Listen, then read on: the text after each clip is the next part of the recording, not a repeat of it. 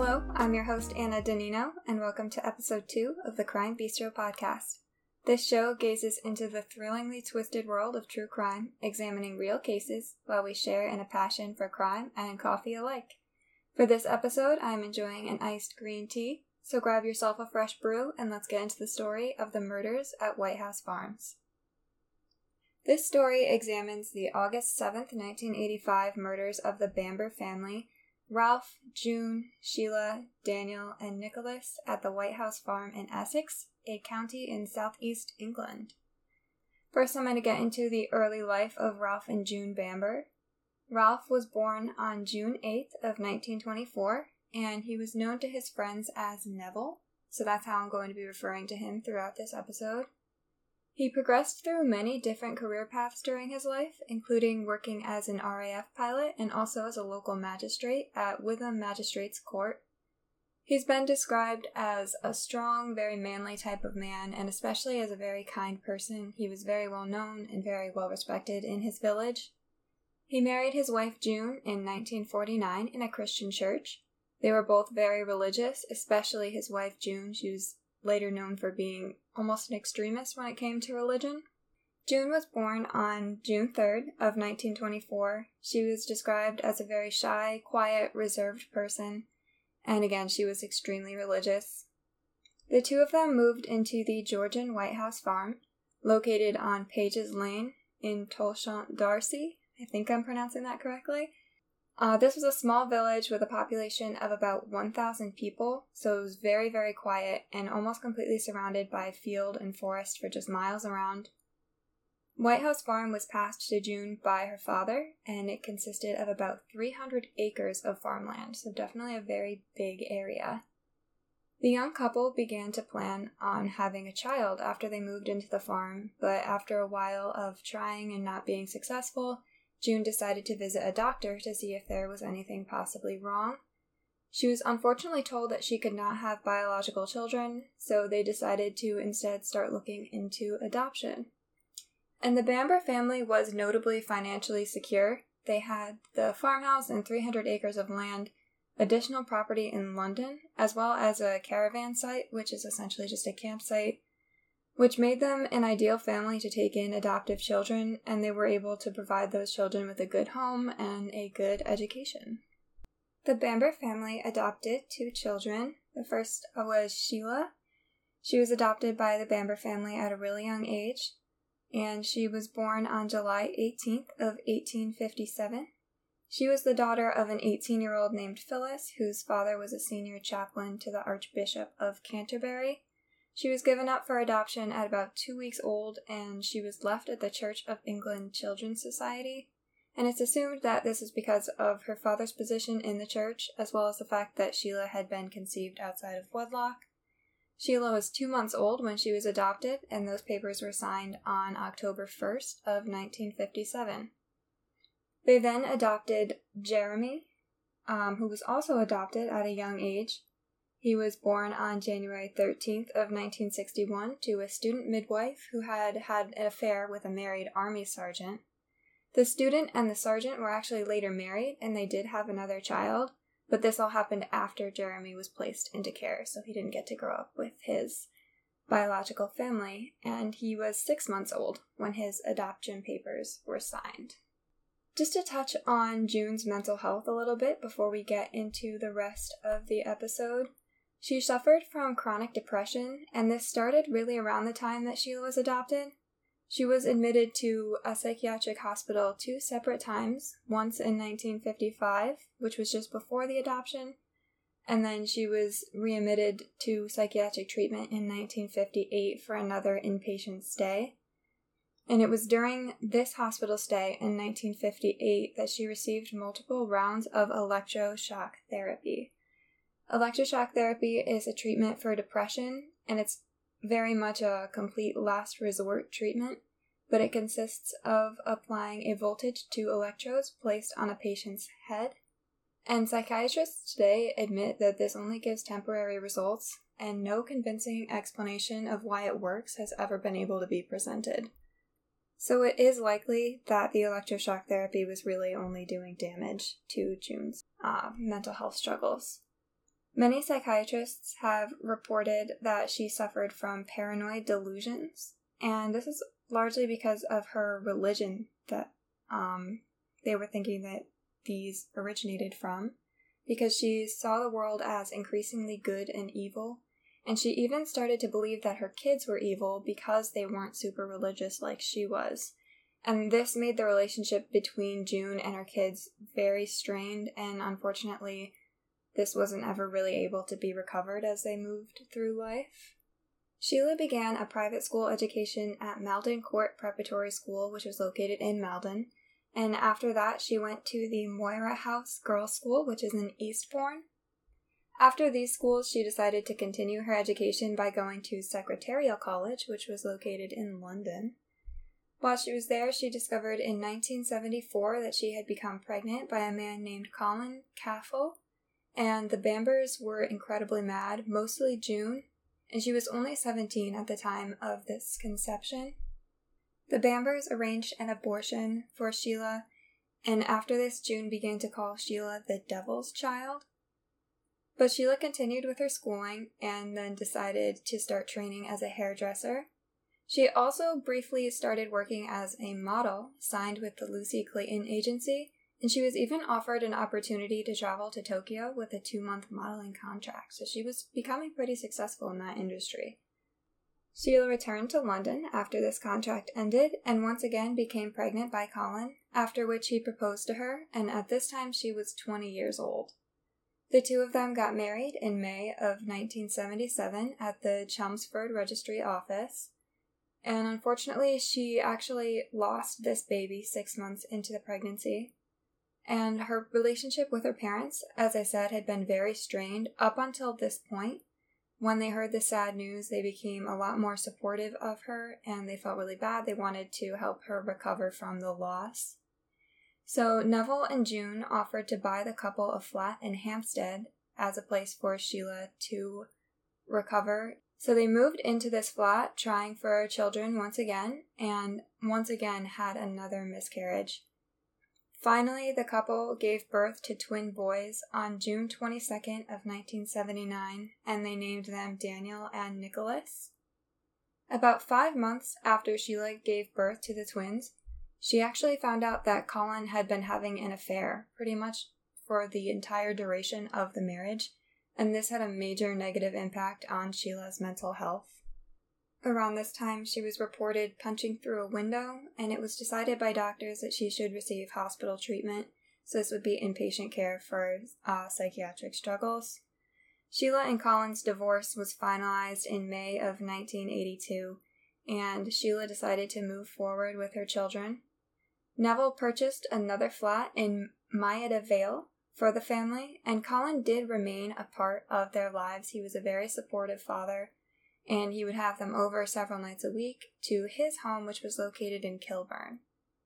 Sheila's mental health was actually improving around this time, and she decided that she was going to try and find her biological mother. She was able to trace her to Canada, and she met her in 1982.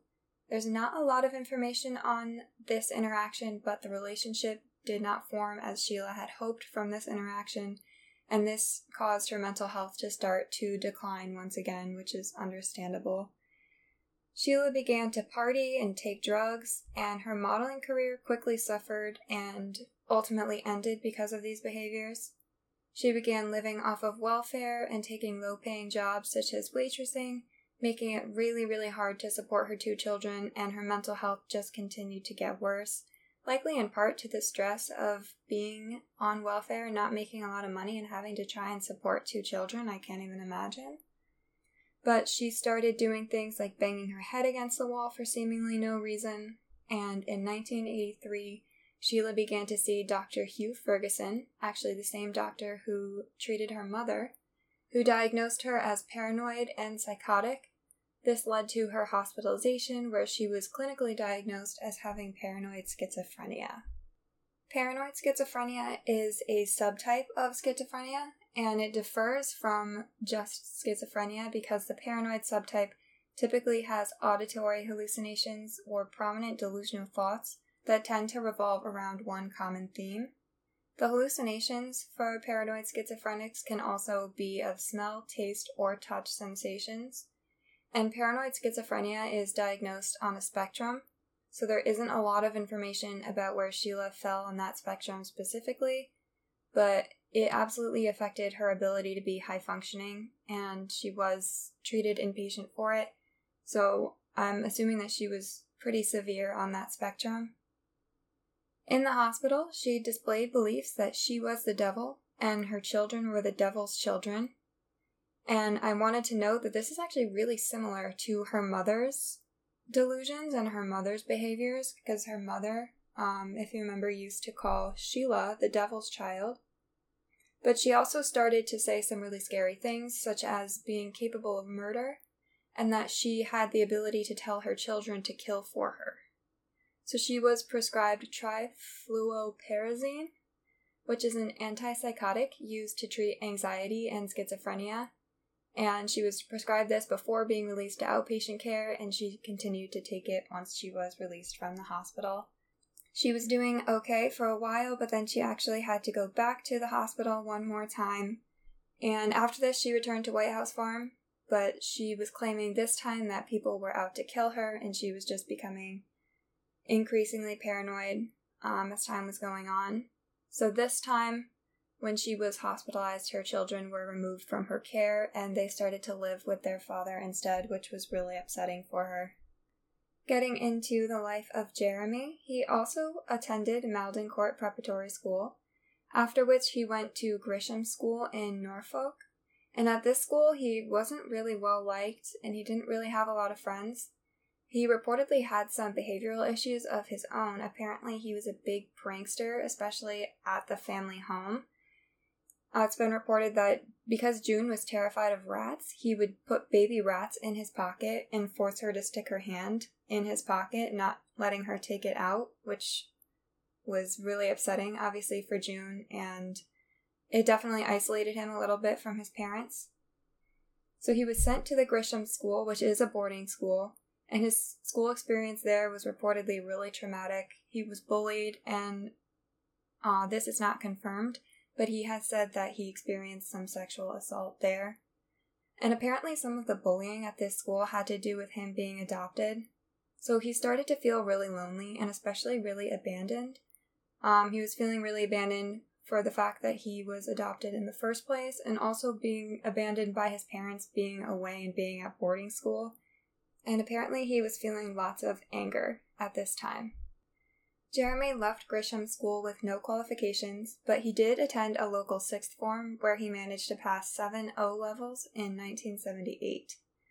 Neville paid for Jeremy to go to Australia where he did some exploring, and then he also went to New Zealand afterwards. And reports suggest that he started to engage in some small petty crimes during this time, such as theft. He returned home in 1982, where he was earning about 170 euros a week to work on the family farm. And he moved into the Bamber Cottage in Goldhanger. And his parents also bought him a car and provided him 8% of shares in the campsite. So he was really kind of set up with his family position at the time. So now that we've gone through the lives of the different family members, I'm going to start talking about the days leading up to the murders. Starting with August 4th of 1985, which was 3 days before, Sheila picked up her children from Colin's house, planning to have them stay at the farm for a while before they went on vacation with Colin. And Colin later said that the boys just did not want to see their grandparents at all, saying that their grandmother would force them to kneel and pray, and that they really didn't like how religion was being forced on them in the home. He promised the kids to speak to their grandmother about this, and they reluctantly agreed to go, arriving that day. The housekeeper and 2 farm workers said that the boys seemed happy on that day. However, investigators did later find a carving into a cabinet door in the boys' room that read, "I hate this place." But there isn't a way to determine when the carving was made, so we can't say if it was on this particular visit or on a previous visit. Moving on to Tuesday, August 6th. Jeremy visited the farm this night, and they all sat down to a family dinner. Jeremy told the police that night their parents had suggested that Sheila place the boys in a daytime foster care. This would have been with a local family. And he claimed that Sheila seemed pretty unfazed by this, but Sheila's doctors told police a completely different story. Her doctors hypothesized that because her children had been taken away from her before, she would have actually had a very strong emotional reaction to this suggestion, which makes it seem like a very weird thing for Jeremy to say that she remained calm.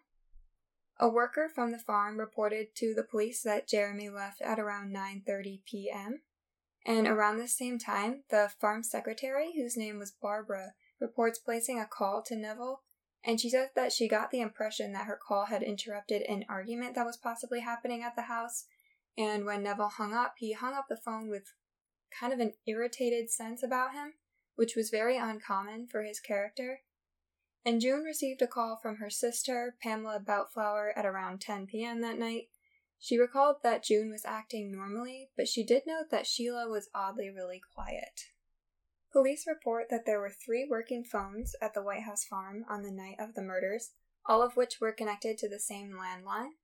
There was a phone in the kitchen, another phone in the kitchen that was cordless, and then the last phone was located in the master bedroom. So early morning on August 7th, Jeremy called the local police, making them aware that there was an incident happening at White House Farm. And oddly enough, he actually didn't call the emergency number, he just called the local department number. But he said that he had gotten a call from his father, who said that Sheila had gone crazy and that she had a gun. He said that the line had gone dead after that, as if someone had just pressed the receiver button. Police arrived on the scene almost immediately, but no one actually entered the home until 7:54 a.m., which was a couple of hours later, and they used a sledgehammer to enter through the back door, finding just an absolutely horrific scene. Neville's body was slumped over an overturned chair in the kitchen, which suggested to police that there had been a struggle. He was dressed in his pajamas, and he had been shot 8 times. Ballistics suggest that the first 6 shots had been fired from only inches away, and they covered his head and face area, and the final 2 shots were fired from about 2 feet away. Crime scene investigation determined that from examining empty shells, he had been shot 4 times in the bedroom and then managed to get down to the kitchen, and that the final 4 shots were fired there. We can assume that he was probably trying to reach one of the phones in the kitchen. June was found in a nightdress lying on the floor next to her bed. Crime scene analysis showed that she had been sitting up when she was shot 7 times, one of them between the eyes from about a foot away, and then the rest of the gunshots were to the right side of her head, which was her right temple, and that was determined to be the fatal shot. Also her lower neck, her forearm, and her knee. The 2 little boys, Daniel and Nicholas, were found in their beds, believed to have been shot while they were sleeping. They would have been 6 years old at this time. Daniel was shot 5 times in the back of the head, 4 of which were from under a foot away, and Nicholas had been shot 3 times, also at close range. Sheila's body was the last one to be found. She was on the floor of the master bedroom in her nightdress with 2 bullet wounds under her chin and 1 to the throat. The murder weapon, which was a rifle, was found lying on top of Sheila, pointing towards her neck. The pathologist on this case was named Dr. Peter Venezis, and he said that the lower injury had occurred from 3 inches and that the other one was a contact injury. So this suggested that she hadn't died immediately and that she could have walked around with the first gunshot wound, but the amount of blood on her clothes showed that she hadn't been moving after the injury occurred. Based on these findings, an initial theory was coming up pretty quickly that Sheila had carried out the murders and that this case was a pretty open and shut murder-suicide. And it was said that Jeremy had a major physical reaction, crying, falling to the ground, when the police exited the home and told him what they had seen inside. At Jeremy's suggestion, the police conducted a blood and urine test on Sheila after she died, and they found that she had taken the antipsychotic drug haloperidol, which is a conventional antipsychotic used to treat a variety of psychotic disorders, and that she also had some cannabis several days before the murders. A firearms officer noted how Sheila's fingernails and hands were clean, finding no blood, dirt, and most importantly, no gunpowder residue. And based on the number of shots that were fired during the murders, the shooter would have had to reload the gun at least 2 times, which should have resulted in some amount of gunpowder being left on her hands, but nothing was found. This wasn't really considered to be a major point at the time that it was discovered, just because the case was still seemingly pretty open and closed, and it made sense that because of Sheila's history, she might have acted out in this way. A complete media frenzy followed a couple days after the murders, with almost everyone in the area certain that this was a murder-suicide scenario. Actually, the deputy on the case was so confident that Sheila was the perpetrator that he completely dismissed claims coming in from Jeremy's cousins that he had staged the scene. Because everyone was so sure that Sheila had committed the crimes, the crime scene was not well preserved at all for further investigations. Within days, the police had burned all of the blood-stained rugs and bedding, and this was supposedly to spare Jeremy the task of disposing of them, but I'm not really sure if this is common practice. It doesn't really sound like it. Jeremy even received the keys to the farm back within 3 days of the murders. The crime scene officer had also moved the rifle without wearing gloves, and so his fingerprints kind of negated any chance of finding accurate evidence from the weapon itself. And police dismissed questions of a silencer being used in the murders until August 19th, when a silencer was actually discovered in the back of a cabinet by one of Jeremy's cousins. The silencer had paint and what appeared to be blood on it, so this cousin called the police, but it actually took the police 3 whole days to come and collect the silencer, and they maintained the theory that Sheila had killed everyone, even though that was being called into serious question, especially by this finding. And the silencer point is really important. It's going to come up when we talk about the trial later on. Jeremy didn't come under suspicion for these crimes until after the funerals were held. He was reported to be falling to the floor in grief at his parents' services, but then at the wakes he was reported to have been smiling and joking and kind of looking almost a little bit carefree. Following the funerals, Jeremy traveled to Amsterdam, where he bought large amounts of cannabis. He started selling the family possessions, and he even tried to sell 20 nude photos of Sheila from when she was modeling to the Sun newspaper for 20,000 euros. So obviously, he's starting to look a little suspicious, and the police started to realize that Jeremy may have actually had something to do with these murders, and they initially started to form a theory about his motives and that the reasons were going to be financial. The police launched an investigation into Jeremy, and one of the first things they noticed was that the phones in the house had been moved. The master bedroom phone was found downstairs, and the phone from the kitchen was hidden under some newspapers in the living room. They also found that Jeremy's right forefinger print was on the rear end of the rifle, which he claimed that he had used the gun to shoot rabbits, and this had initially seemed really plausible because no one had any reason not to believe him in the beginning. And it also was reportedly his gun. So in the beginning, it did make sense that his own fingerprints would be on it. Investigators noted that the silencer wasn't found on the gun when the bodies were discovered, but there was blood on it, and this included Sheila's blood. So this brought up the question that if Sheila had used the silencer for the murders and for her own suicide, how did it end up in the cabinet apart from the gun? Which is a very valid question that doesn't make any sense to me. So a month after the murder, on September 7th, this was when the most significant break in the case came when Jeremy's girlfriend, Julie Mugford, approached the police with a change in her statement, and she said that Jeremy had been planning to kill his family.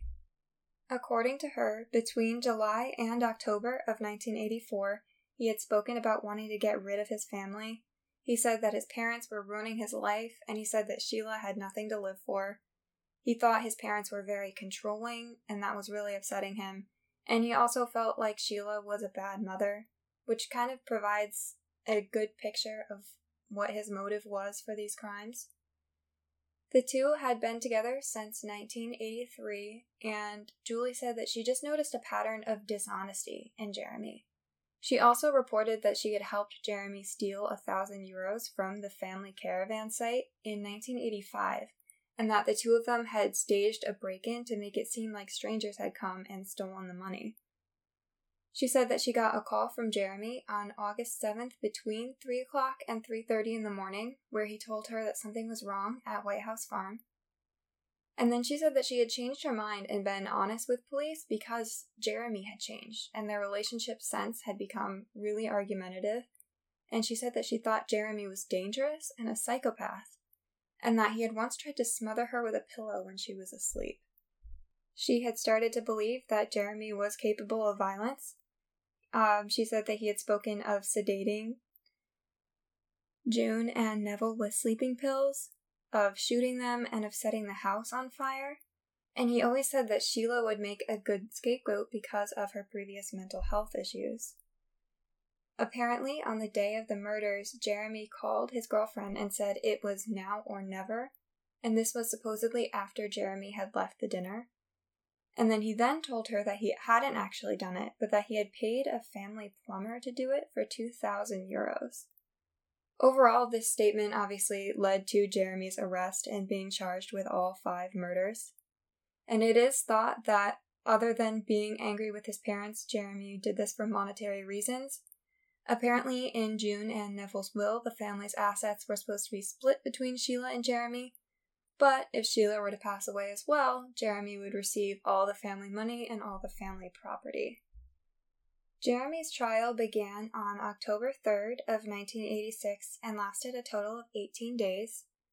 The prosecution had a few major arguments that kind of carried their case, and they put forward the theory that Jeremy killed his mother first, then his father, and then Sheila last, arranging the scene after Sheila was dead. A major point for the prosecution was the silencer, was the fact that Jeremy had realized that Sheila wouldn't have been able to reach the trigger with the silencer on the gun, and so he removed it and hid it. Because the silencer made the gun longer, Sheila wouldn't have been able to shoot herself if the silencer was on the gun. So if Jeremy had realized this, yes, he would have taken the silencer off, and that would be why it was found in the cabinet and not on the gun. They said that after this, he removed the kitchen phone from the hook and then exited the house through the kitchen window, taking his mother's bike and using it to get back to his own home. He then called Julie Mugford at 3 a.m. and the police at 3:26 in the morning. He actually tried to create a delay, they think, by driving really slowly to the farmhouse, and he told the police that Sheila had a lot of knowledge about guns so that the police would hesitate to enter the house if there was anyone still alive and it could be a possibly dangerous situation. The defense's case was pretty weak. They maintained that the witnesses who provided detailed statements were either mistaken or had been misinterpreted. They said that nobody had seen Jeremy on his mother's bike. They said that he had no defensive wounds and no bloodstains on his clothes. But that doesn't really hold up because he had gone home, so it would have been really easy for him to change. They continued to just blame Sheila throughout the trial, citing her mental health issues, and they brought up the fact that she had previously called her children the children of the devil, and that she was capable of killing, as she had said in the past. The jury deliberated for about 9.5 hours, finding Jeremy guilty by a 10-2 majority vote, and he was given 5 life sentences, so absolutely no possibility of parole. Now, this is a British case, but today this case has become increasingly famous in the US and around the world with the release of a TV series based off of the case. This series is called The Murders at White House Farm, and it's a British show that originally aired on ITV in 2020 and is now available for streaming on HBO Max. While this case seems to be solved beyond a doubt, Jeremy has maintained his innocence since his conviction, and there are still a small group of people who believe him and think that Sheila was the one who killed the family. Personally, I don't really have any doubt regarding his guilt, and the only thing that I can say is that this case is just an example of a senseless tragedy, and really it's just sad. Each person's life was taken unfairly from them, and the fact that it was at the hands of someone that they thought they loved and trusted is even more shocking. Today, this home is actually still standing, and it is believed that Jeremy's cousin Anne Eaton currently lives there. Eaton was one of the cousins who was instrumental in alerting police to Jeremy's odd behavior after the murders. However, after the trial, she has remained strictly out of the public eye. And with that, this story is coming to a close. So I want to thank you for listening to this episode of the Crime Bistro podcast. And if you want to learn more about this case, visit the show notes on crimebistro.com, where I will have listed my sources as well as some additional media. Be sure to tune in next week for another true crime tale, and until next time.